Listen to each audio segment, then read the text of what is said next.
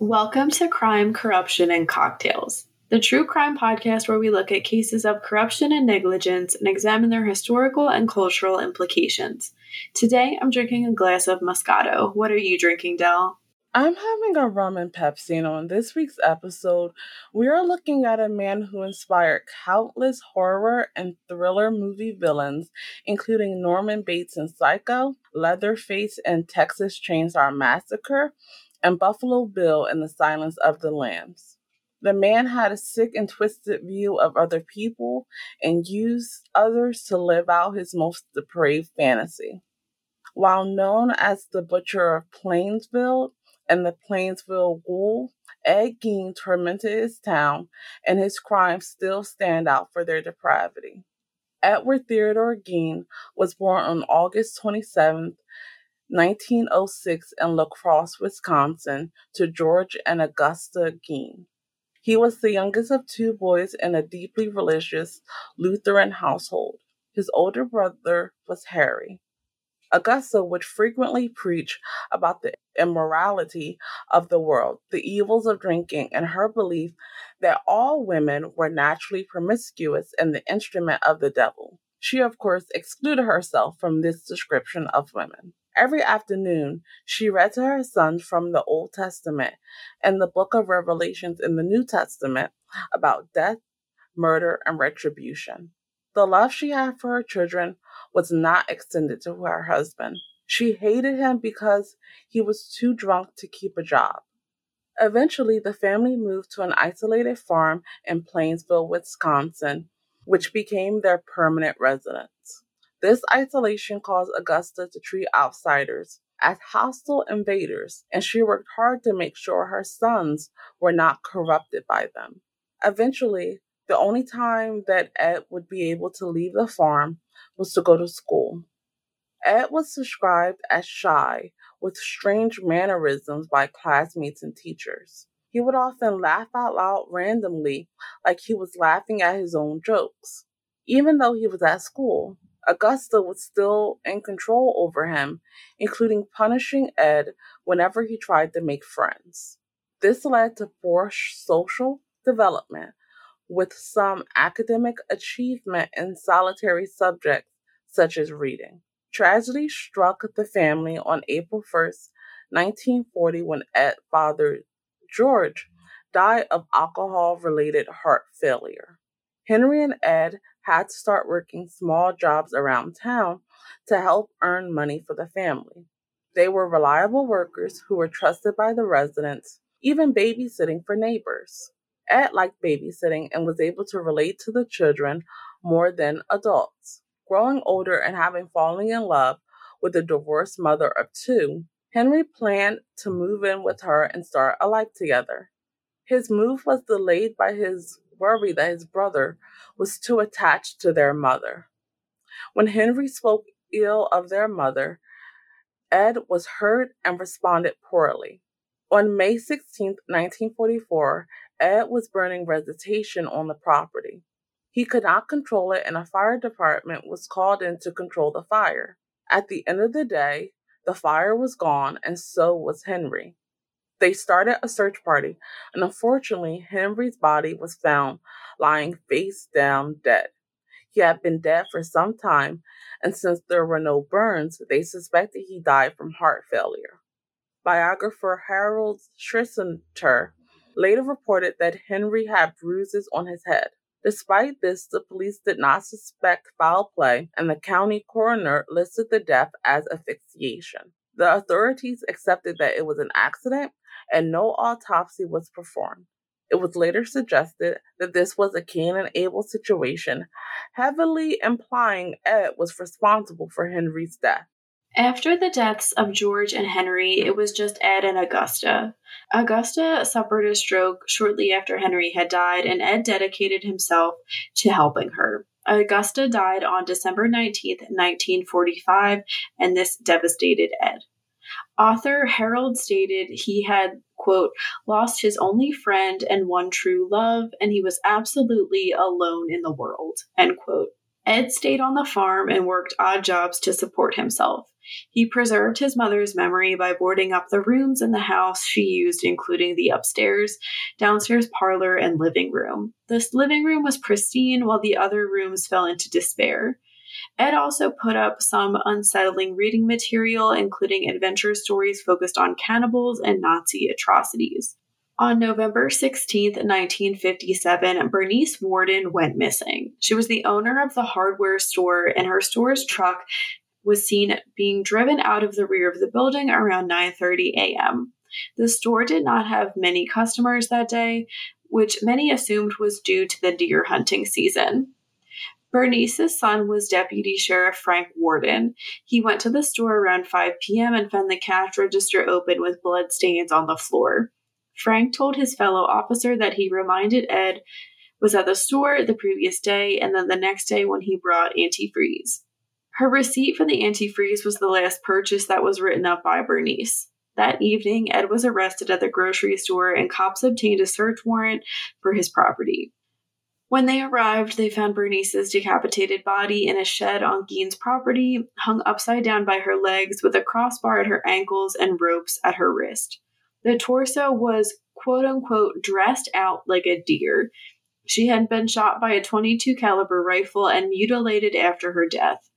Authorities continued searching the house and found whole human bones and fragments, a wastebasket made of human skin covering several chair seats, skulls on Ed's bedpost, female skulls with some having the top sawn off, bowls made from human skulls, a corset made from a female torso skinned from shoulder to waist, leggings made from a human leg skin, masks made from the skin of female heads, Mary Hogan's face mask in a paper bag, Mary Hogan's skull in a box, Bernice Warden's entire head in a burlap sack, Bernice's heart in a plastic bag in front of Ed's pot-belly stove, 9 vulvae in a shoebox, a young girl's dress, and, quote, the vulvas of 2 females judged to have been about 15 years old, end quote, a belt made from female human nipples, 4 noses, a pair of lips on a window shade drawstring, a lampshade made from the skin of a human face,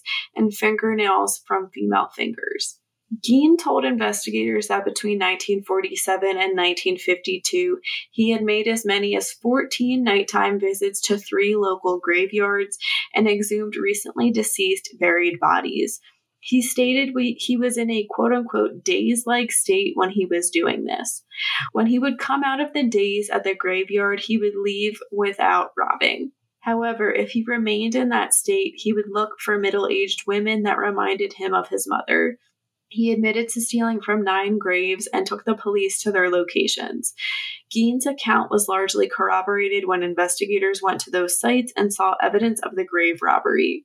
Gein stated his goal was to create a quote-unquote woman suit so that, quote, he could become his mother and literally crawl into her skin, end quote. Police suspected he engaged in necrophilia, an accusation that Gein denied, stating the bodies, quote-unquote, smelled too bad.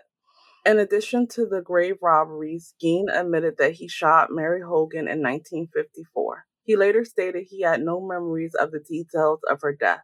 A 16-year-old told police that Gein had shrunken heads in his fridge, which he claimed were relics from the Philippines. It was later discovered that Gein had carefully peeled off skin of the corpse to make a mask. Due to his confessed crimes, Gein was suspected in several other murders, including that of Evelyn Hartley. Jenny, what are your thoughts on Ed Gein? It's terrifying. It is something that would be straight out of a movie. It's hard to believe that someone was capable of this. I do think he had some type of mental illness. I think his mother had some type of mental illness too and was horribly abusive to him. And I would say is the reason that this happened. He was not able to grow and he didn't really have his own identity because of his mother. He couldn't be a normal kid. He didn't grow into a quote unquote normal adult because of that. And he went on to commit these crimes. I'm sure that isolation was really difficult for him. Like that author said, he was truly alone. He lived his life for his mother. And then all that was taken away. I'm sure he wanted I'm by no means defending him. I do feel bad for his life, what he had to go through. I'm sure maybe he wanted some type of comfort and this is how he sought it out. Of course, it's not right. It's disgusting that these women's bodies were desecrated like this. And I can't even imagine what those responding officers like. I can't imagine what it was like going into that house and seeing everything. It's so brutal, like you can't even put it into words. What do you think? I know that it becomes a trope of true crime and psychology in general to blame the mom, right? But in some of these cases, especially with Ed Gein, I think that is so warranted. She really created a worldview that demonized women and created a scenario in which he was psychologically dependent upon her to just feel like a normal person and to act like a normal person. I think that when they speak of the, strange mannerisms that he had, I think that's because his mom never let him really figure out who he was as a person. And due to having no self identity, he thought of, well, who do I actually want to be? And it was his mom. And because of that, not only were innocent lives taken, but he also desecrated the burial sites of other people. I do believe him when he says he didn't engage in any necrophilia. I think because his ultimate goal was to become his mom, I don't think that he would have engaged in necrophilia with the bodies. It doesn't make much sense. I do hope that after all this time, and because he was sentenced, that hopefully they have some solace in knowing that an evil person wasn't able to continue on with his crimes. Hopefully we get more information about the identities of everyone that he could have killed, but at this point that's highly unlikely because of the time frame of his crimes. We did want to add that Ed Gein died on July 26, 1984 at the age of 77 in the Medota Mental Health Institute from respiratory failure resulting from lung cancer after he was found guilty for the murder of Wharton. He was found legally insane and remanded to a psychiatric institute. So just wanted to add that information as well. As we stated in the intro, Ed Gein served as the inspiration for many horror movie villains. This genre of movie has been around for over 100 years and has had a significant impact on culture both on and off the big screen. The Dictionary of Film Studies defines the horror movie as representing, quote, disturbing and dark subject matter, seeking to elicit responses of fear, terror, disgust, shock, suspense, and of course horror from their viewers, end quote. Early inspirations from before the development of film include folklore, religious beliefs, and superstitions of different cultures, and the Gothic and horror literature of authors such as Edgar Allan Poe, Bram Stoker, and Mary Shelley. Horror became a codified genre after the release of Dracula in 1931. Many subgenres emerged in subsequent decades. Body horror films focus on the process of bodily transformation. In these films, the body is either engulfed by some larger process or heading towards fragmentation and collapse. Examples of body horror are Thing of 1982 and The Fly of 1986. Folk horror uses element of folklore or other religious and cultural beliefs to instill fear in audiences. Folk horror films have featured rural settings and themes of isolation, religion, and nature. Frequently cited examples include Witchfinder General of 1968, The Blood on Satan's Claw, 1971, The Wicker Man of 1973, The Witch of 2015, and Midsommar of 2019. The found footage horror technique gives the audience a first-person view of the events on screen. It presents the footage as being discovered after. Horror movies, which are framed as being made up of found footage, merge from the experience of the audience and characters, which may induce suspense, shock, and bafflement. The most successful of this horror type are the Paranormal Activity movie franchise. In their book, Gothic Film, Richard R. McRoy and Richard J. Hand stated that quote unquote Gothic can be argued as a very loose subgenre of horror, but argued that Gothic as a whole was a style like film noir and not bound to certain cinematic elements like the Western or science fiction film. The genre can be applied to films as early as The Haunted Castle from 1896. Frankenstein from 1910, as well as to more complex iterations such as Park Chan-wook's Stoker in 2013 and Jordan Peele's Get Out in 2017. Also described as quote-unquote eco-horror, the natural horror film is a subgenre, quote, featuring nature running amok in the form of mutated beasts, carnivorous insects, and normally harmless animals or plants turned into cold-blooded killers, end quote. Night of the Lepus, frogs, bug, squirm, and jaws are within this category of horror. The slasher film is a horror subgenre which involves a killer murdering a group of people, usually teenagers, usually by use of bladed tools.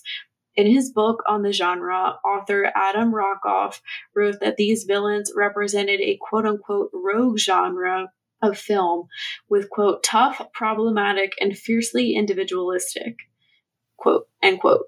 Halloween, Friday the 13th, Scream, and Nightmare on Elm Street are some of the best known examples of this horror type. Supernatural horror films integrate supernatural elements such as the afterlife, spirit possession, and religion into the horror genre. Examples include The Exorcist and Poltergeist. Teen horror is a horror subgenre that victimizes teenagers while usually promoting strong anti-conformity teenage leads, appealing to young generations. This subgenre often depicts themes of sex, underage drinking, and gore. I Know What You Did Last Summer, Donnie Darko, and Crazy Beautiful are examples within this subtype. And then we have blaxploitation, a genre of horror films involving mostly Black actors. In 1972, director William Crane made the first blaxploitation horror film, Blackula. Psychological horror is a subgenre of horror and psychological fiction with a particular focus on mental, emotional, and psychological states to frighten, disturb, or unsettle its audience. This subgenre frequently overlaps with related subgenres of psychological thriller and often uses mystery elements and characters with unstable, unreliable, or disturbed psychological states to enhance the suspense, drama, action, and paranoia of the setting and plot and to provide an overall unpleasant, unsettling, or disturbing atmosphere. Rosemary's Baby of 1968, The Shining of 1980, The Silence of the Lambs of 1991, Black Swan of 2010, and Heredity of 2018 are some of the best known examples. The horror genre has been produced worldwide, varying in content and styles between regions. Despite being the subject of social and legal controversy due to their subject matter, some horror film and franchises have seen major commercial success, influenced society, and spawned several popular cultural icons. In a study by Jacob Sheldon, the many ways that audience members are manipulated through horror films was investigated in detail. Negative space is one such method that can play a part in inducing a reaction, causing one's eyes to remotely rest on anything in frame, a wall, or an empty black void in the shadows. Mirrors are often used to create a sense of tension in horror movies. The jump scare is a horror movie trope where an abrupt change in image accompanied with a loud sound intends to surprise the viewer. This can also be subverted to create tension where an audience may feel more unease and discomfort by anticipating a jump scare. In Music and Horror Films of 2010, Leonard writes, quote, music in horror films frequently makes us feel threatened and uncomfortable, end quote, and intends to intensify the atmosphere created in imagery and themes. Dissonance, atonality, and experiments with timbre are typical characteristics used by composers in horror film music. Before we get into the themes and drawbacks of horror as a genre, Jenny, what are your thoughts on horror movies and do you have a favorite subtype? I like horror movies. I've mentioned this before. I was like a big fraidy cat growing up, and now I do really like scary movies. I think I lean towards psychological horror. I do really like Rosemary's Baby that we mentioned. Scream is my favorite scary movie. We also have an episode about horror movies that were inspired by true crime, and we did talk about the inspiration behind Scream if you'd like to learn more about that. Otherwise, I like the supernatural horror. Poltergeist is another one of my favorites, and I do like the folk horror. I think that can be very unsettling. I'm not a body horror person. That tends to just like gross me out too much. Of course, it does what it's meant to do, which is scare me. And I'm also not really into the eco horror in the sense of like monsters and like big scary animals. Honestly, I find myself rooting for like the monster in some of those movies, just my personality. But I do really like them, and I do love learning about film like this. I was a film criticism minor, so it's something I've always enjoyed and just like hearing about. What about you? Yeah, definitely psychological horror is at the top of my list. I like films where there's different elements that get brought in. And I feel like psychological horror does a great job of following some of the tropes that you look forward to in a horror movie, but also bringing in those surprise elements. I feel like those movies typically have the best twist endings to them as well. I also love slasher films. Definitely, I would say Halloween is likely my favorite type of slasher slash horror film. And I agree that I really don't like animal related horror movies.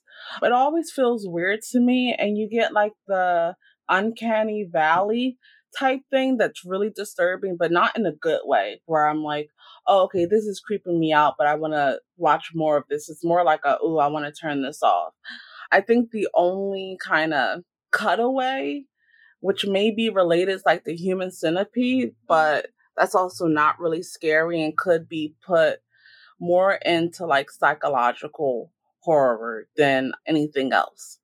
But what I like about horror is no matter what your favorite subtype is, there's always something for everyone. There are definitely horror movies that are less scary. You have like comedy horror movies that are coming out, like the scary movies, which are really funny and technically are a type of horror movie. And you have ones that are more historical, which just explore kind of like the dark sides of a country's history and some of the events that have happened. So definitely horror is one of those things where, as we're going to talk about, it might have a bad reputation, but I love it for what it is. In the book Dark Dreams, author Charles Derry conceived horror films as focusing on three broad themes: the horror of personality, horror of Armageddon, and the horror of the demonic. The horror of personality derives from monsters being at the center of the plot, such as Frankenstein's monster, whose psychology makes them perform unspeakable, horrific acts, ranging from rapes, mutilations, and sadistic killings. Other key works of this form are Alfred Hitchcock's Psycho, which features psychotic murderers without the makeup of a monster. The last group of the quote-unquote fear of the demonic features graphic accounts of satanic rites, witchcraft, exorcisms outside traditional forms of worship, as seen in films like 1973's The Exorcist or 1976's The Omen. There has been criticism towards horror as a genre. Critics have also commented on the representation of women and disability in horror films, as well as the prevalence of racial stereotypes. According to Valerie in her breakdown of the development of Black characters in horror, Black characters stand a greater chance of survival if they are teamed with a white woman by the end, if the entire cast is Black, or if the villain is a Black person. However, Complex also reveals that Black characters who survive the film almost certainly die if there is a sequel. Minority characters also notably have a lack of character development, especially in comparison to white counterparts. Much of the attention that minorities get within horror films is through the use of their culture as plot devices and structures to scare or guilt the white protagonists. References to such things as the quote unquote Indian burial ground or the quote unquote medicine man are commonly used in the horror genre to create a stereotype of quote unquote the other and frighten white audiences. Some commentary has suggested that horror films have been underrepresented or underappreciated as serious works worthy of film criticism and major film awards. As of 2021, only 6 horror movies have been nominated for the Academy Award for Best Picture, with The Silence of the Lambs being the sole winner. Many horror films have been the subject of moral panic, censorship, and legal controversy. In the United Kingdom, film censorship has frequently been applied to horror films. A moral panic over several slasher films in the 1980s led to many of them being banned but released on videotapes. The phenomenon became popularly termed quote unquote video nasties. According to researchers, people may seek out horror films for all sorts of reasons, such as triggering chemicals in their brain to help them plan for the worst case scenario or to practice coping strategies and control. According to Greco, jump scares can trigger fight or flight, which releases dopamine and endorphins. One benefit of watching scary movies is that it allows your brain to plan for these events if they were ever to happen. You may feel empowered to watch a true crime documentary or horror movie because you are in a safe environment where you can plan what you would do if you were ever in a similar situation.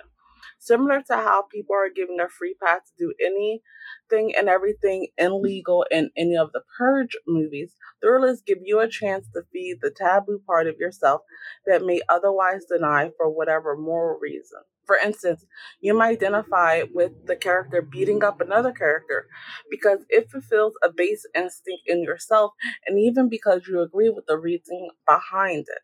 Similar to how people Jenny, what are your thoughts on the second part of looking at horror movies? I think really interesting to learn about like human psychology in relation to horror movies. And it does make sense that some people are, more interested for various reasons. Some people aren't.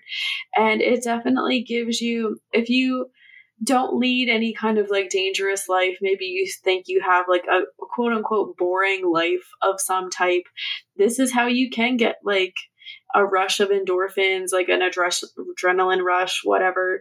And like we said, it's kind of funny how it is a way for your brain to think about what you would do if you were in this situation, because that is so many people do watch these movies like as a group and maybe like say things with their friends like, oh my God, don't go in there. Why are they doing that? I would never do that. Or like, go this way. And like, no, don't separate. You got to stay together if you're in this kind of situation.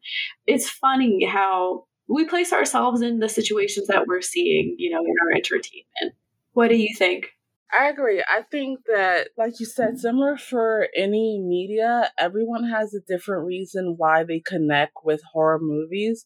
And yeah, I'm definitely someone when I'm watching it and I see a character do something that's so obviously detrimental to their survival, I'm kind of like screaming, like, why would you do that? No, turn around. No, don't go into the building. Like, you clearly saw how strong the killer was. Why do you think this wooden door is going to stop them? Get a weapon, do something. So I definitely understand that. And I think one of the benefits of horror movie tropes is that they really add on to each other. So, to expect certain things and when the other shoe is getting ready to drop. But a good horror movie will tie in the tropes with good twists. When it comes to the like coping mechanisms and control, I can definitely see that. I can see that also with like horror movie video games where you're able to really control both sides of the field, both the attacker and the victim. And I do think that it's probably a really good way to just let out tension, relieve stress. So there were several criticisms levied at horror movies. Do you think that they were fair? I do think so. I think everybody knows about the joke, like the black person's gonna die first in these movies. And it's because that is what has happened in a lot of horror movies. It's not just, something somebody made up. And if they die first, there is no real character development, and there is a lot of reliance on stereotypes. And yeah, the Indian burial ground, how many movies and shows have we heard that? And yeah, like the medicine man too, it really is like the othering, like we said, the other in a lot of contexts in horror movies. Definitely, like, women aren't well represented either. We see a lot of violence against women too, and disability. So many horror movie villains have maybe some type of mental incapacity or have some kind of physical disability, and they're like a monstrous creature because of that. Also with like mental illness too, like there's a crazed escaped killer on the loose, like what are we going to do?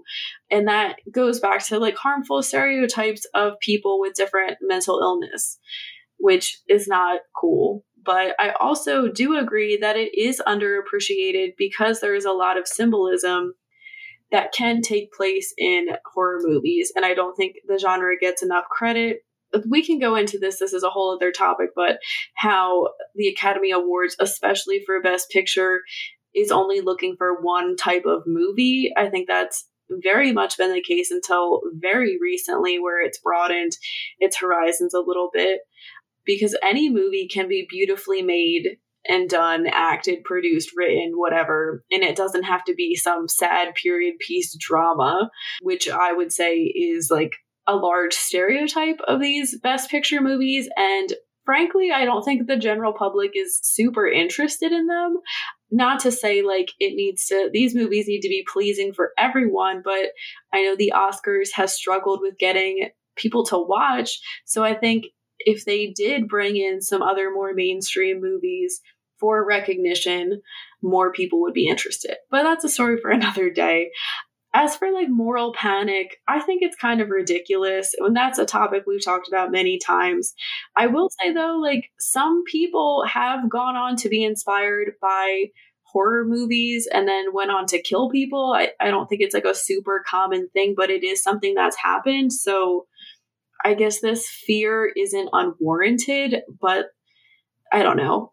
I understand people too, if there's panic over people seeing just tons of violence and blood and being desensitized, like I can kind of support that, especially because I feel like for a while, I think of like the Saw movies, like some of these horror movies that were big were just like the grossest ways we can torture and kill people on screen.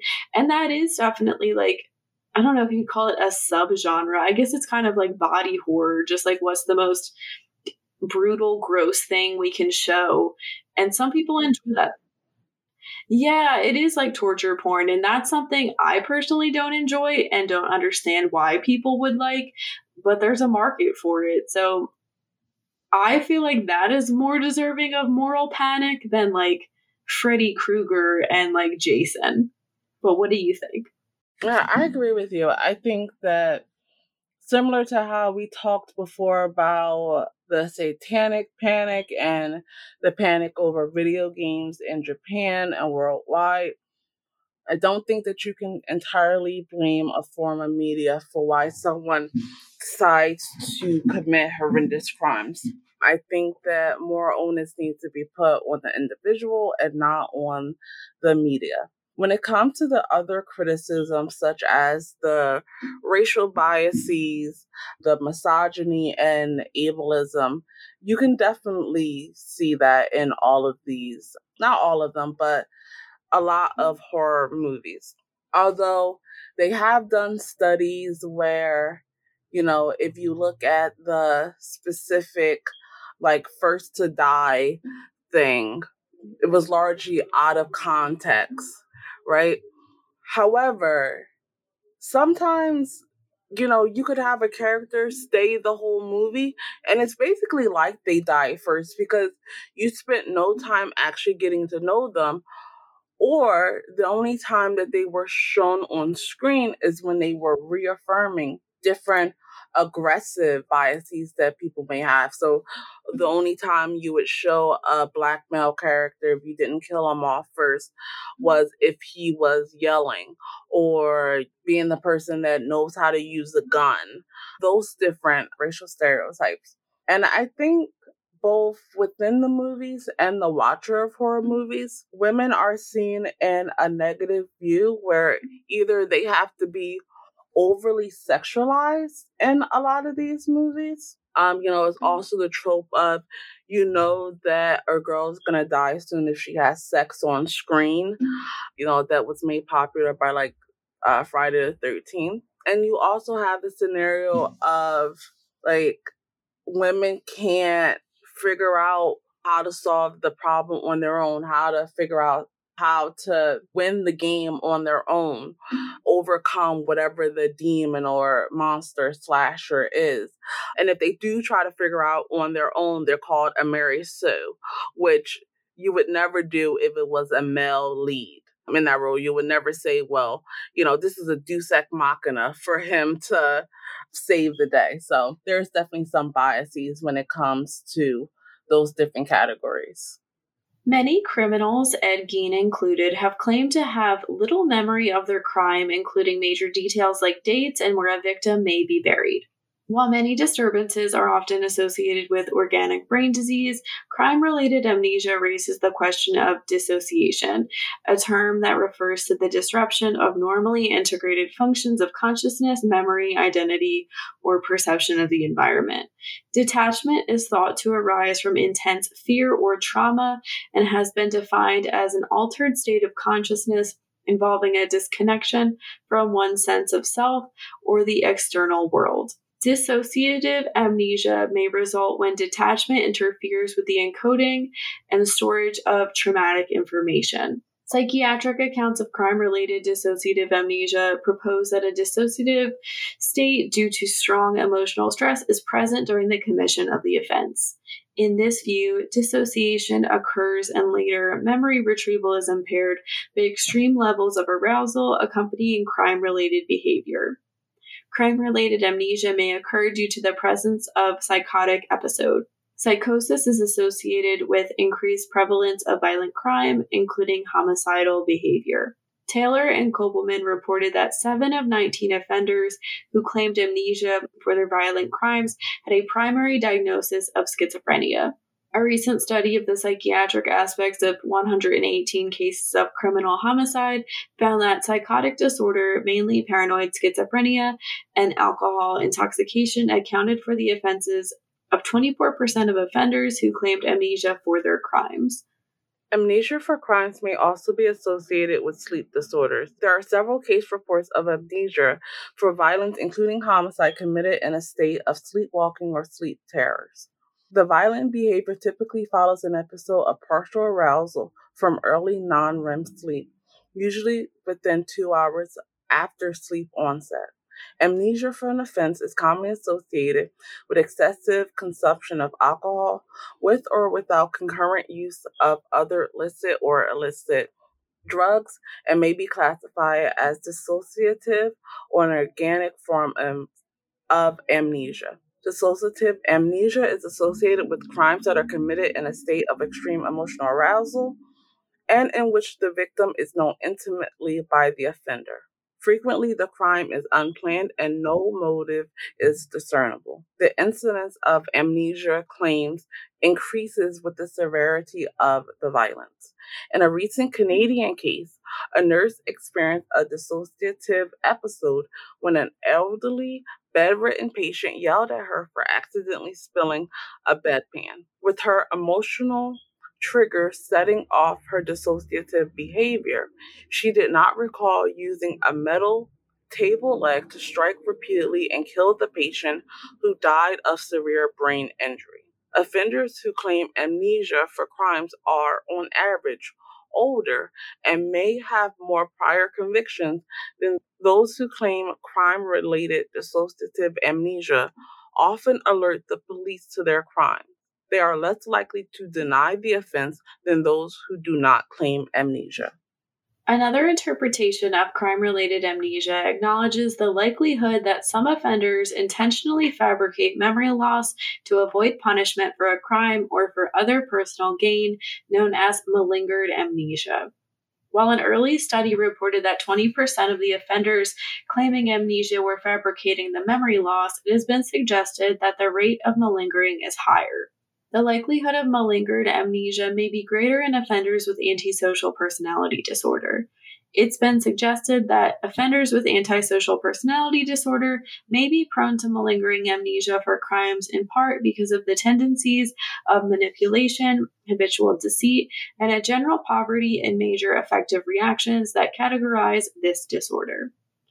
Amnesia for serious offenses has important legal implications in the context of competency to stand trial and criminal responsibility. As per the competency standards set by Dusky versus the U.S., amnesia could render a defendant competent to stand trial because memory loss for the events would prevent him or her from having a reasonable degree of rational understanding and restrict his or her ability to assist counsel in the preparation of his or her defense. The issue of competency to stand trial was addressed in the famous case of Wilson v. U.S. Robert Wilson sustained a serious head injury in a motorcycle accident while allegedly attempting to escape from the scene of a robbery. When he regained consciousness 3 weeks later, Wilson reported that he had no recollection of events surrounding the offense. While an initial hearing concluded that Mr. Wilson was suffering organic amnesia and was incompetent, a second hearing found him competent to stand trial despite his continued reported inability to remember the relevant events of the crime. Wilson was subsequently tried and convicted. In that decision, the U.S. Court of Appeals, D.C. Circuit, ruled that a lack of memory for an alleged offense does not automatically constitute incompetence.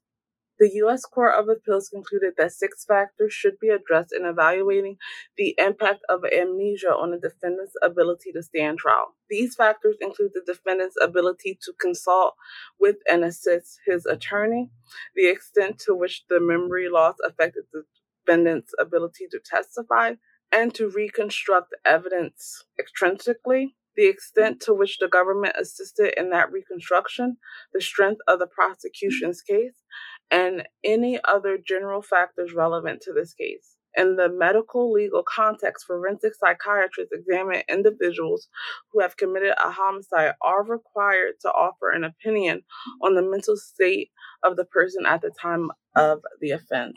Jenny, do you have any thoughts on amnesia and crime and how they interact with each other? I think it's really interesting. I don't know, I guess we do know a good amount of amnesia, but I definitely understand, from a trauma based perspective, that there are people that do just I don't know, I guess black out in a way. Something takes control of them, like we were saying, and they don't have any memory. I guess it is maybe sometimes difficult to tell who that actually happened to and who that didn't happen to because we do hear that a lot. But I thought that was kind of interesting that we had said that people that of a certain age that do experience this do often say, call the police and report the crime. I thought that was really interesting and maybe not something you would usually expect. And I think as more people do start to understand trauma and how it affects the brain and the body, I think people will maybe be more understanding of this because I think this kind of falls in line with the insanity defense of people thinking it's ridiculous. What about you? I agree. I think that people, they like to automatically assume, well, this person is just using this as an excuse to get off. And it's like, no, there are medical tests that can be ran to, show a lot of this. We didn't get into the neuropsychology side of things, but there are brain scans that show a clear delineation in the memory of individuals that report amnesia and how that definitely disrupts their ability to create new memories. And I agree, it's like the insanity defense where, again, people are very quick to be dismissive of it. And while I agree that we need to make sure that victims are getting justice, we also need to make sure that we have a fair criminal justice system. And that includes making sure that defendant's rights are upheld, just like we would want our own rights upheld if we were in that situation. That wraps up this week's case. Thank you for listening. Let us know in the comments what you think about Ed Gein. You can read more about this case and how to follow us in the links below. We will be back next week with a brand new episode. As always, stay safe.